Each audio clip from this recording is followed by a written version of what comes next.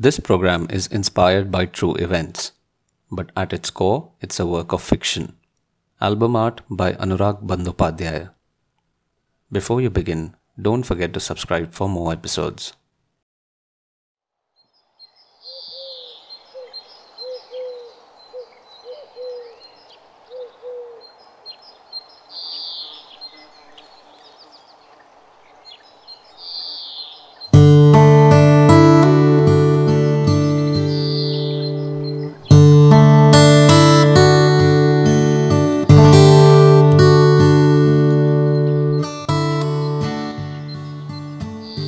Typically, the countryside welcomes you light-heartedly.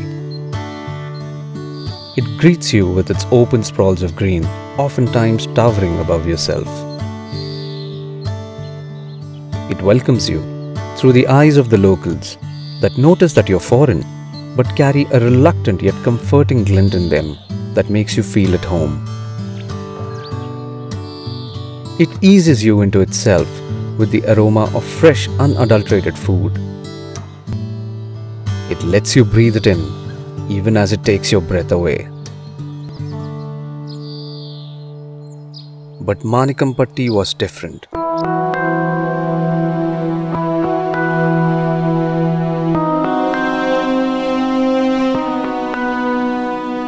The air was somber and heavy. The locals looked at you as if they'd seen a ghost and steered clear of making any sort of eye contact. There were no restaurants, no hotels, just one tea stall that I presumed was frequented only by the locals. No tourist had visited in years. I too had to make do by living in the next town. In the course of recording this documentary, I came to understand that even the relatives of the natives never visited the village. And all this goes back to a freak incident that occurred back in 1939.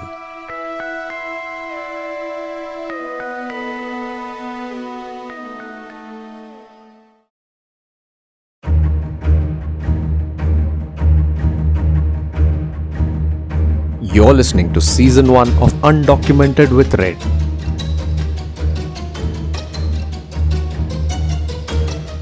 And this is the story that literally ripped a village apart.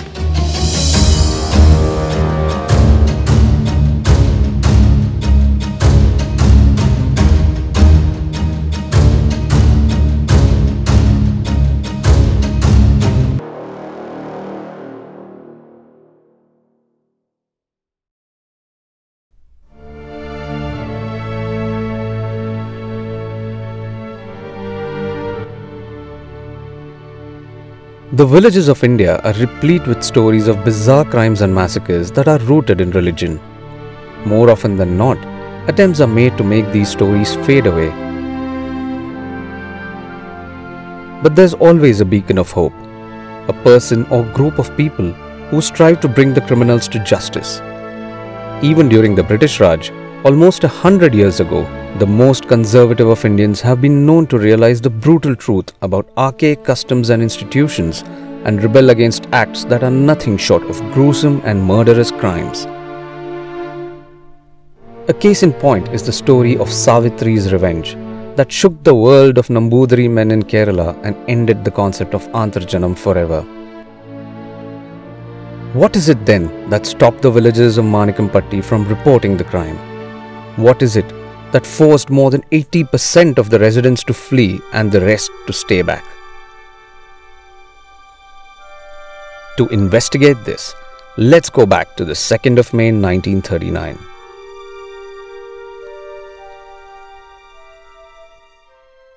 I am sitting with Mr. Sundaresan, an octogenarian who witnessed this incident firsthand. He was a young boy then, whose family moved out to Chennai soon after the incident.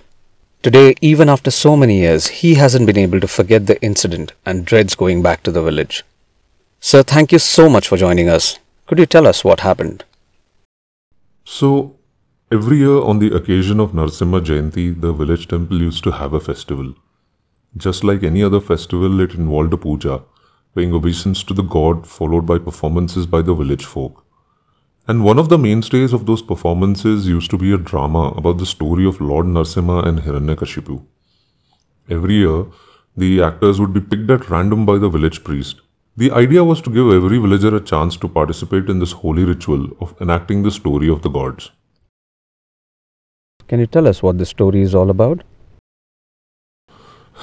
So, as the legend goes, there was an Asura king or demon king known as Hiranyakashipu who had a son named Prahlad.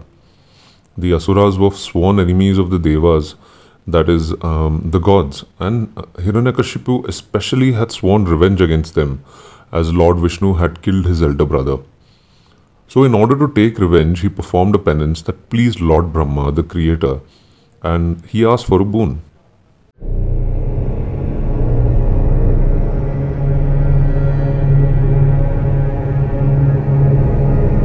O my lord, O best of the givers of the boons, grant me that I not die within any residence or outside any residence, during the daytime or at night, nor on the ground or in the sky, nor by any weapon, nor by any human being or animal.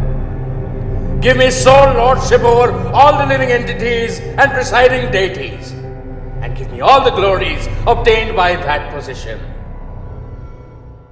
Turns out that his son Prahlad, became a worshipper of Lord Vishnu and refused to accept his father as the supreme lord.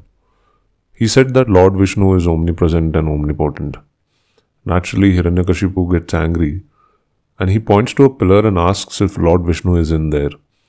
When Prahlad nods, Hiranyakashipu breaks the pillar and from there emerges Narasimha, an avatar of Lord Vishnu that's half lion and half man. Narasimha rips open Hiranyakashipu's stomach, bringing his life to an end. And this is the story that would be dramatized every year. Yes. So what exactly happened that night? The drama was going on as always. The actor playing Narasimha was wearing the Narasimha mask. The villagers used to tie the actor's hands, the actor who played Narasimha, to keep his hands under control. And why would they do that? They would do it because they believed that wearing the mask possessed the actor with the god. And if they did not control his hands, the actor would end up killing the person who played Hiranyakashipu. They actually believed that the actor would kill the other guy. Yes, and that's what happened that night. The actor got aggressive, nobody could control him. He actually broke the ropes and ended up ripping the other actor's stomach apart. What happened then? People panicked. There was a stampede. I was a kid back then. We were all running. We didn't know what to do. And then we heard a roar.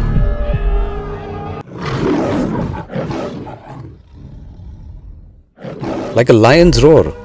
Yes. We heard a roar and then we heard his voice. He said, "You're next."